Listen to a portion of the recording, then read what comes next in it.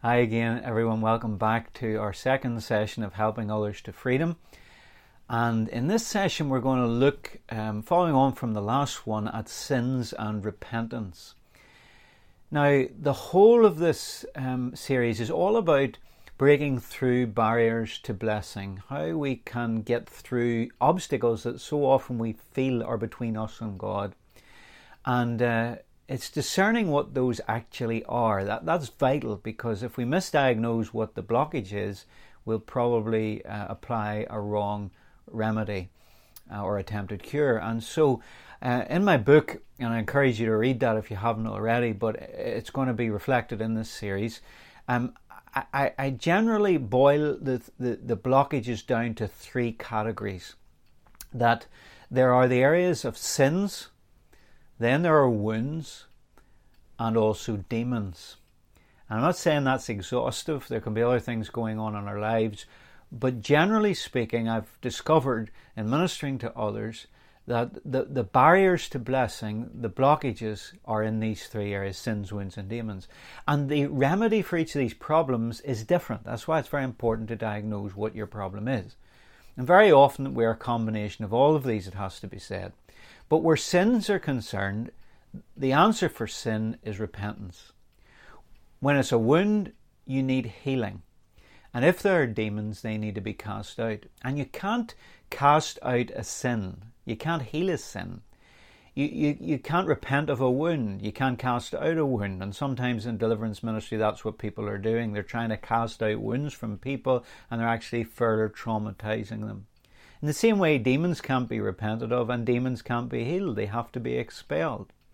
And so it's vital that we understand, and we need the Holy Spirit's discernment to know what's actually going on. We need His finger to pinpoint where the problem is so that we can be healed and set free. And can I say, this is the reason why some people aren't healed and set free. And maybe they're continually coming forward for prayer in services, and they're not seeing the breakthrough they long for because the actual root issues of the problem have not been discovered. Now in this session again, we're going to continue on looking at sins. And so it's necessary that we repent. Now, repentance has been characterized as a U-turn, and there's a sense in which that's true, an about turn. But it's also a change of mind, where we change how we think about ourselves, how we think about life, how we think about sin and self. The first command of Jesus in the Gospels is Matthew 4:17. From that time Jesus began to preach and say, "Repent, for the kingdom of heaven is at hand." And we see that this is the message right throughout. It's the first word of the Gospel. It's the message right throughout the New Testament. Even the book of Revelations, we find that the churches are told they're to repent, repent, repent. And so repentance is an issue that all Christians need to come to grips with, and it's going to be a flavour right throughout our lives. It is really taking responsibility for the ungodly behaviour that is ours. And so it's not enough, and there might be wounds in your life, most of us have them, and there might be demonic instrumentality in your experience also, but it's not enough to point at others or point at the devil and say, "He made me do it," or "It's their fault." Repentance is actually owning up and taking responsibility for our own actions. Now, don't misunderstand me. Satan can make it very, very hard. The Bible describes how he actually takes people captive to do his will. And there's no doubt about it, he can make things very, very complex. But the question is, how have you cooperated with the enemy? How have you been involved? I often think of the story of the demoniac of Gadara in Mark 5, one passage, and he was the man with a legion of demons, and nobody had an answer for him. And we see when Jesus came to the shore of Gadara where he was, the man threw himself at the feet of Jesus. Now some people might say, oh, that was the demons recognizing who Jesus was. I'm not sure that's the case, because the demons actually cried out and said, what are we to do with you, Jesus? And they wanted to go in the opposite direction to Jesus. It appears to me that there was something, even though this man was heavily demonized, legion, maybe it was between 4,000 to 6,000 soldiers in the Roman army. He could have had as many demons as that. No one in society could control him. And yet there was some propensity within him to throw himself at the feet of Jesus. And I find that very encouraging, because no matter how broken you are, no matter how wrecked by sin, no matter how much the enemy has a foothold or a stranglehold in your life, you still have got the ability to reach out and approach Jesus Christ for help. And I want to encourage you to do that, because so many people want God to zap them, or want us to pray for them, but they don't want to take responsibility for themselves. Now, don't misunderstand what I'm saying. God can come miraculously and touch people, and there are great miracles happen when we pray for one another, but we can't choose those things at the expense of actually taking responsibility for ourselves. A lot of people want a quick fix. And I think we find something like this in Acts of the Apostles chapter 8. We read of a man called Simon the magician. In Acts 8 verse 9, if you'll read this passage with me, it says, "There was a certain man called Simon who previously practiced sorcery in the city and astonished the people of Samaria, claiming that he was someone great, to whom they all gave heed, from the least to the greatest, saying, 'This man is the great power of God.' And they heeded him because he had astonished them with his sorceries for a long time. But when they believed Philip as he preached the things concerning the kingdom of God and the name of Jesus Christ, both men and women were baptized. Then Simon himself also believed, and when he was baptized, he was amazed, seeing the miracles and signs which were done. Now when the apostles who were at Jerusalem heard that Samaria had received the word of God, they sent Peter and John to them, who, when they had come down, prayed for them that they might receive the Holy Spirit. For as yet he had fallen upon none of them. They had only been baptized in the name of the Lord Jesus. Then they laid hands on them, and they received the Holy Spirit. And when Simon saw that through the laying on of the apostles' hands the Holy Spirit was given, he offered them money, saying, 'Give me this power also, that anyone on whom I lay hands may receive the Holy Spirit.' But Peter said to him, 'Your money perish with you, because you thought that the gift of God could be purchased with money.'" The J.B. Phillips translation translates that, "To hell with you and your money. You have neither part nor portion in this matter, for your heart is not right in the sight of God. Repent therefore of this your wickedness, and pray God if perhaps the thought of your heart may be forgiven you. For I see that you are poisoned by bitterness and bound by iniquity." Then Simon answered and said, "Pray to the Lord for me, that none of these things which you have spoken may come upon me." Wow. I think what's going on here is, whether Simon was a true believer or not, it's hard to know. But he saw the miraculous, and he was converted in some way, and then he was baptized. But when he saw the apostles laying hands on these Samaritan Christians and them receiving the Holy Spirit, he was overawed, and he said, "I want that, and I'm prepared to pay money for that." And when Peter heard that, in verse 22, he calls upon him to repent of his wickedness. Now, I want you to see this. Did Simon Magus have demonic problems? It's very possible he did, because of the occult background that he had. And in fact, Peter says in verse 23 that he saw that he was poisoned by bitterness and bound by iniquity. And as we'll see in other sessions, bitterness or unforgiveness is something that does poison us and eat us up, and it gives the enemy a right to come in and oppress us. And here we see the language of bondage used, bound by iniquity, and that might be something generational that Simon Magus experienced. So he very likely did have demonic issues. Did he have wounds in his life? I'm sure he did, because we all usually do. But I want you to notice this. Peter did not exorcise him of a demon. He didn't perform a deliverance. The first thing he called Simon to do in verse 22 was, "Repent of your wickedness." Now that's important. But it's also noteworthy to see in verse 24 that Simon cried out, "Pray to the Lord for me, that none of these things that you have spoken may come upon me." He's essentially saying, "Fix me." And this can be our attitude at times when we need help. when we need freedom, we just want somebody to wave a magic wand or to click their fingers or pray a special formulaic prayer, and all of a sudden we are whole again. But the question I'm asking you in this session is, are you prepared for personal repentance? Because it's essential. It's vital. It's a serious matter, our sin. Psalm 66 verse 18 says that our sin and iniquity separates us from God. Now we know at the cross that separation has been obliterated through the sacrifice of Jesus, but we can't be ignorant of the fact that if we want to have fellowship with God, if we actually want to know the fullness of the blessing of the gospel of Christ and truly avail of all the love and blessings that He has for us, we need to know that our own willful sin will block the way. That's why in Hebrews chapter 12 and verse 1, we're told to lay aside every weight and the sin that so easily ensnares us. In 1 John 1, we're told to walk in the light as God is in the light, and then we fellowship one with the other, and the blood of Jesus Christ, God's Son, cleanses us from all sin. So it's vital to understand that if we cannot presume on Calvary covering things that we will not uncover.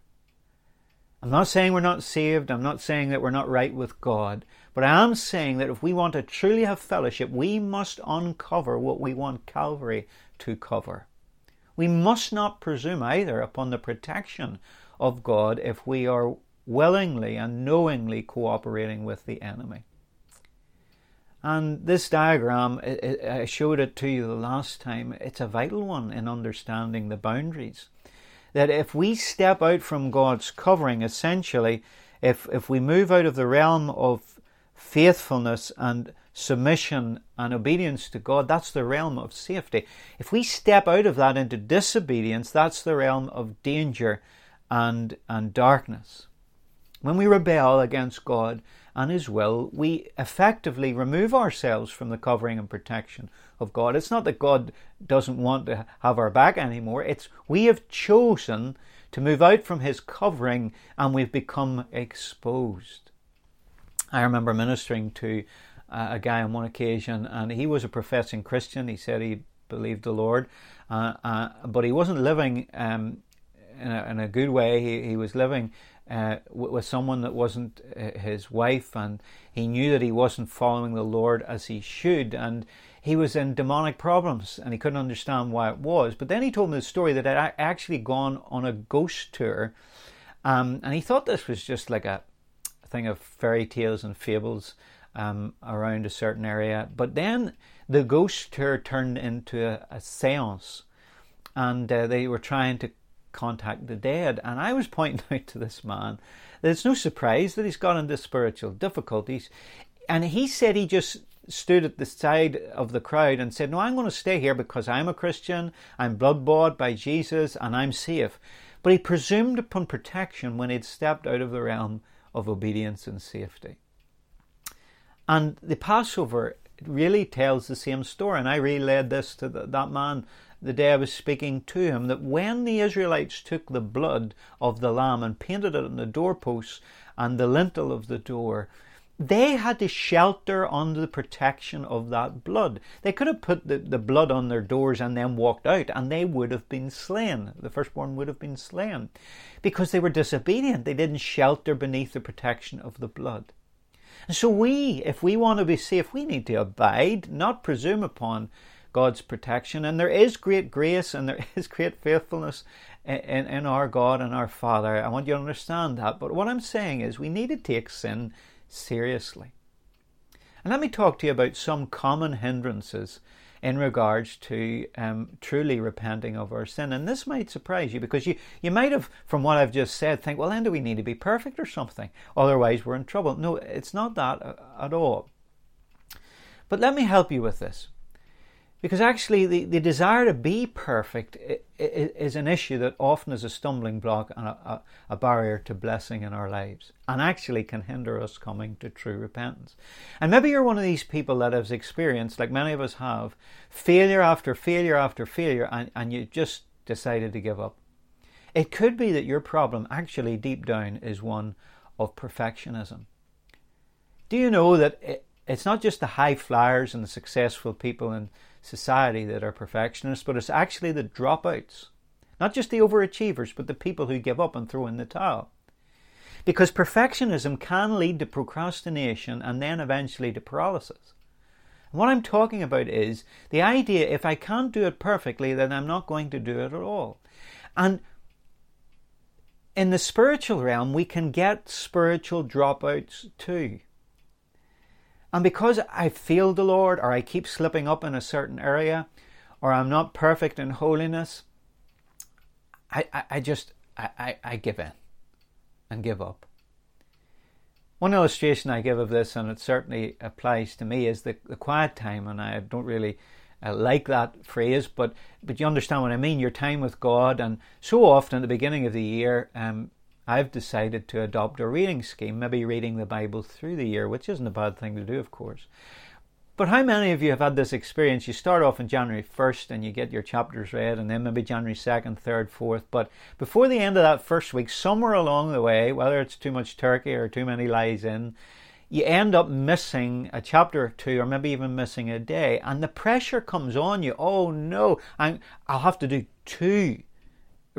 lots of readings tomorrow, 2 days in one day. Or maybe you miss more than one day and it's 2 or 3 days you're trying to cram in at the weekend. Rather than just deciding, well, look, I missed today, so let's pick up today for today's readings and forget about yesterday. You might say, well, that's terrible, but really is it? Because what often happens is this: you skip so many days that you get overwhelmed with catching up, that at the end of the year, maybe by February or March, you've given up entirely, and the end of the year, you maybe only have the book of Genesis read or something like that. Whereas if you just skipped the day you missed and carried on the day that you're on, maybe you would have 80%, 85% of the Bible read. And which would be better? The majority of the Bible read, or very little of it read. But you see what perfectionism does. If I can't do it perfectly, then I'll not do it at all. The next slide shows you the difference between perfectionism and excellence. Perfectionism looks like the straight line, whereas excellence can be the squiggly line, but you get there in the end. I don't know if you have an expression where you live, if a thing's worth doing, it's worth doing well. And that's often the work ethic that we've been brought up with. But G.K. Chesterton said something that is a bit counterintuitive for most of us. He said, if a thing's worth doing, it's worth doing poorly. Ooh, does that grate with you? Think about that for a moment. If a thing is worth doing, it's worth doing poorly. And that's true. I mean, if it's worth doing, just do it. Whether you do it perfectly or not, whether you do it badly or well, just do what's worth doing because it's worth doing. Your problem in repentance could be perfectionism. Failure is at a rate of 100%. You do know that, don't you? And failure, 1 out of 1 people fail, and it is an occupational hazard of giftedness, and indeed of anything that we do in this life. It's a very dangerous state of mind to have a perfectionist outlook in an imperfect world. It's actually, spiritually, a form of legalism. Whereas the Bible doesn't so much talk about perfection in that sense of never ever failing, but it talks about perseverance of the saints. Someone once said, perseverance of the saints is made up of 10,000 new beginnings. I love Proverbs 24, verse 16 in the New Living Translation. The godly may trip 7 times, but they will get up again. So don't give in to perfectionism. Get up again, repent again, keep going. One fruit of perfectionism is another common hindrance, and that is introspection. That is where you turn in on yourself. You turn inside. You're constantly carving up yourself on your own dissection table. And we Christians are experts at that because we want to be good little boys and girls. And if we've had a religious upbringing, that can be accentuated. But I love Psalm 139, verse 23-24. Search me, O God, the psalmist says, and know my heart, and try me, and know my thoughts, and see if there's any wicked way in me, and lead me in the way everlasting. He's basically saying, Lord, you look inside of me and see if there's anything there that I need to pay attention to and deal with. But I'm not looking in on myself. If you look on yourself, the devil will give you all the material that you need to actually drive you mad and give up. But only look inward when the Lord directs you inward to issues that He wants you to deal with. And the beautiful thing is, rather than being overwhelmed, He will take you at the pace and to the capacity of things that you can bear at any given point. So there's perfectionism, there's introspection, there's also being too passive. And some of us were spoiled as children, and in our upbringing we had everything done for us. And sometimes in charismatic Pentecostal circles it can be like this, that we're waiting on God just to strike us with lightning and fix our problems, when actually we need to be active in repentance, doing something. And I know repentance is a grace and all that, but God will help you in repentance, and His Holy Spirit is doing the work anyway, but we need to actually be in it. We need to be a part of it. And maybe you need to ask God to strengthen your will with His own divine strength, His fatherly strength, so that you might actually move towards Him to do the right thing. So those are some common hindrances. And I want to finish off by talking about how confession is a key. Amos talks about God's word being a plumb line of truth. Amos 3:3 says, "Can two walk together except they be agreed?" And we know that Jesus was full of grace and truth. And so many of us want the grace of God, but we're not prepared to have the truth. And the fact of the matter is that grace and truth go together. And if you want grace, you've got to walk in truth. John 8:32 tells us, "You shall know the truth," Jesus says, "and the truth will set you free." For some of us, it's strongholds of the mind, lies that we're believing. Stronghold is like a castle, and that castle is holding us in bondage because it's built upon the foundation of a lie. Our mindsets are warped. You've heard of the trains of thought or the tracks of the mind, and we've gone down certain routes so many times that it is gouged out, like on a mud track in the jungle, gouged out these trails for the tires, and our mind keeps going down a certain route. But you've got to understand that the Lord is able to change your mind, renew your mind. He's able to do miracles, but confession must happen. You must actually say, confession simply means putting your hands up and saying guilty is charged to God. And sometimes it's not our sin that keeps us from God, it's our pride. We've built up walls of guilt and shame, and it keeps the Lord out. But we actually need to come and agree with the Lord concerning our sin. That's what confession is. And there's great power when we confess to God. We bring it up and out of ourselves. Isaiah 6, it says that when Isaiah confessed his unclean lips, he was healed and cleansed in that moment when he confessed it. There's great power in confessing to God, but there's also great power in confessing to one another. And I'm not talking about like confessing to a priest. I'm talking about in James 5:16 when it says, "Confess your trespasses to one another, pray for one another that you may be healed. The effective fervent prayer of a righteous man avails much." It is our instinct whenever we sin and when we habitually fall into sin to withdraw not only from God, but withdraw from each other. Isn't that what Adam and Eve did in the garden? They withdrew from God and they hid from Him, and they were afraid of God. God does not want us to be afraid. He went after Adam and Eve, seeking them. But we also not only withdraw from God's fellowship because we feel we've let Him down, but we withdraw from each other. And the tragedy is, when we're struggling with sin, that is when we most need relationship with our Father in heaven and with each other. The problem is grace often comes from outside of us, from God. And when we build these walls against God and against deep relationships, we struggle all the more. But what God actually wants us to do with Him as our Father and with all our brothers and sisters is actually bring everything, even our struggles, our temptations and our failures, into a relationship with the Father. Have you ever heard that before? He wants us to bring our sin into a relationship with Him. And that's actually the secret to holiness.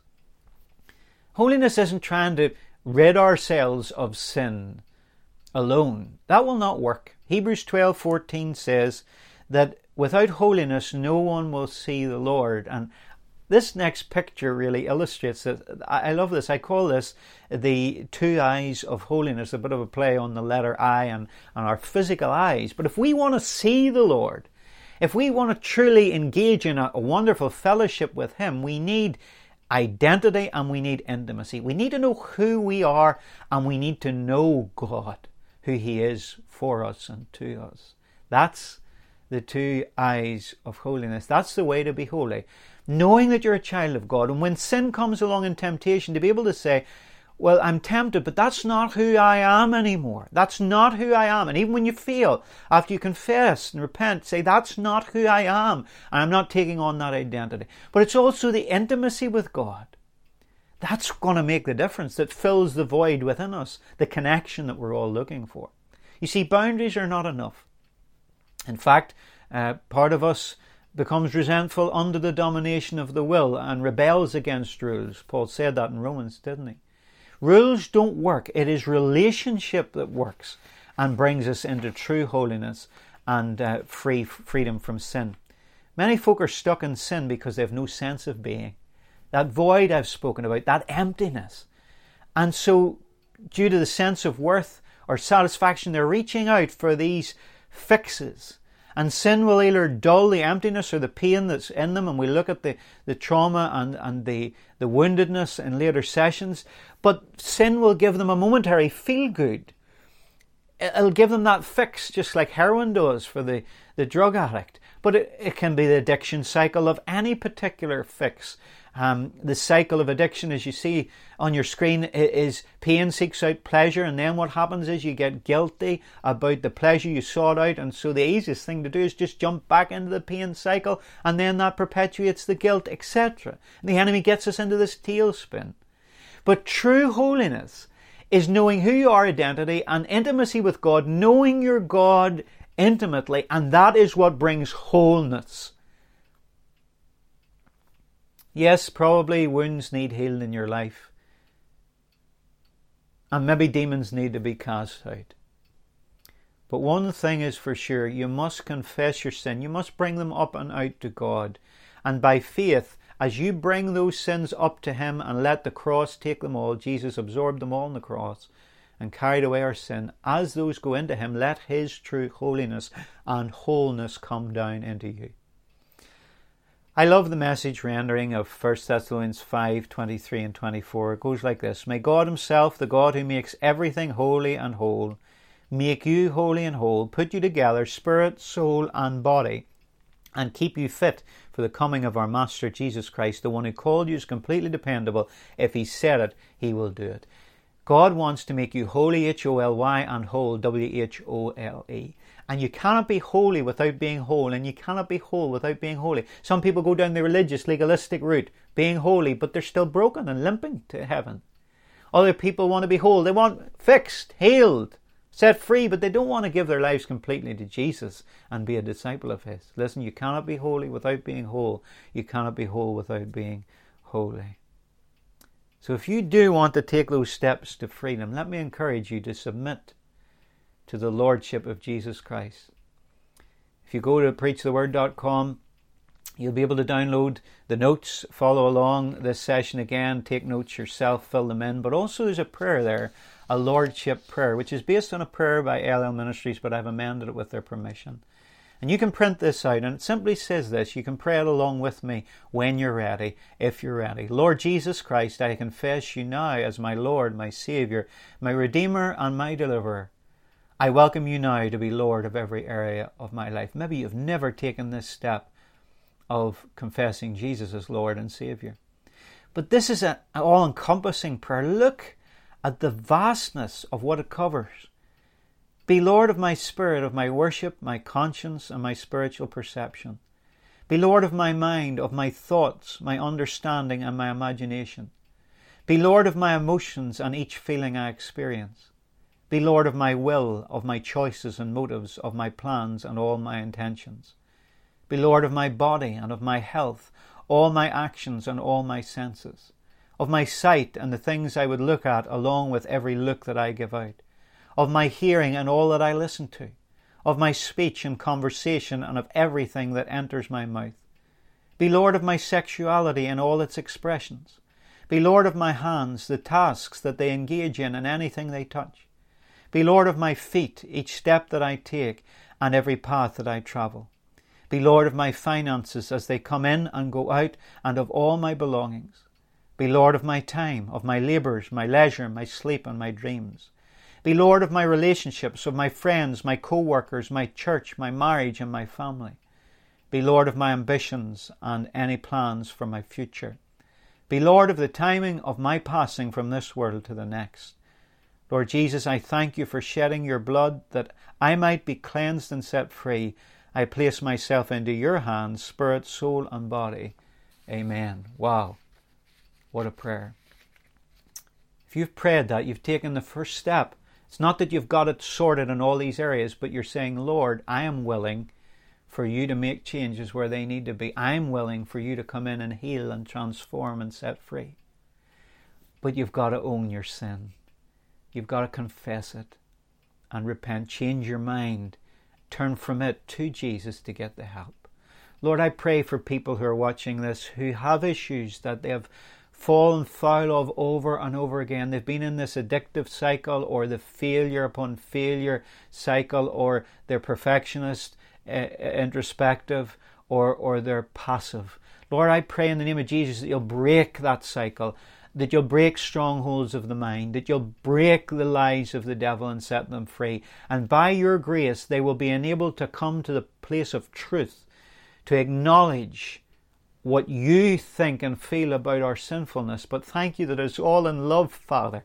Lord Jesus, Holy Spirit, it's in love that Jesus took all our sin on the cross so that we would be set free from it. And you want us free from it because it destroys our lives. So by the power of your blood, Lord Jesus, I pray that you will set people free now. And I speak the freedom of Christ over everyone watching, and help those who are desiring to help others. In Jesus' name, amen. God bless you. See you next time.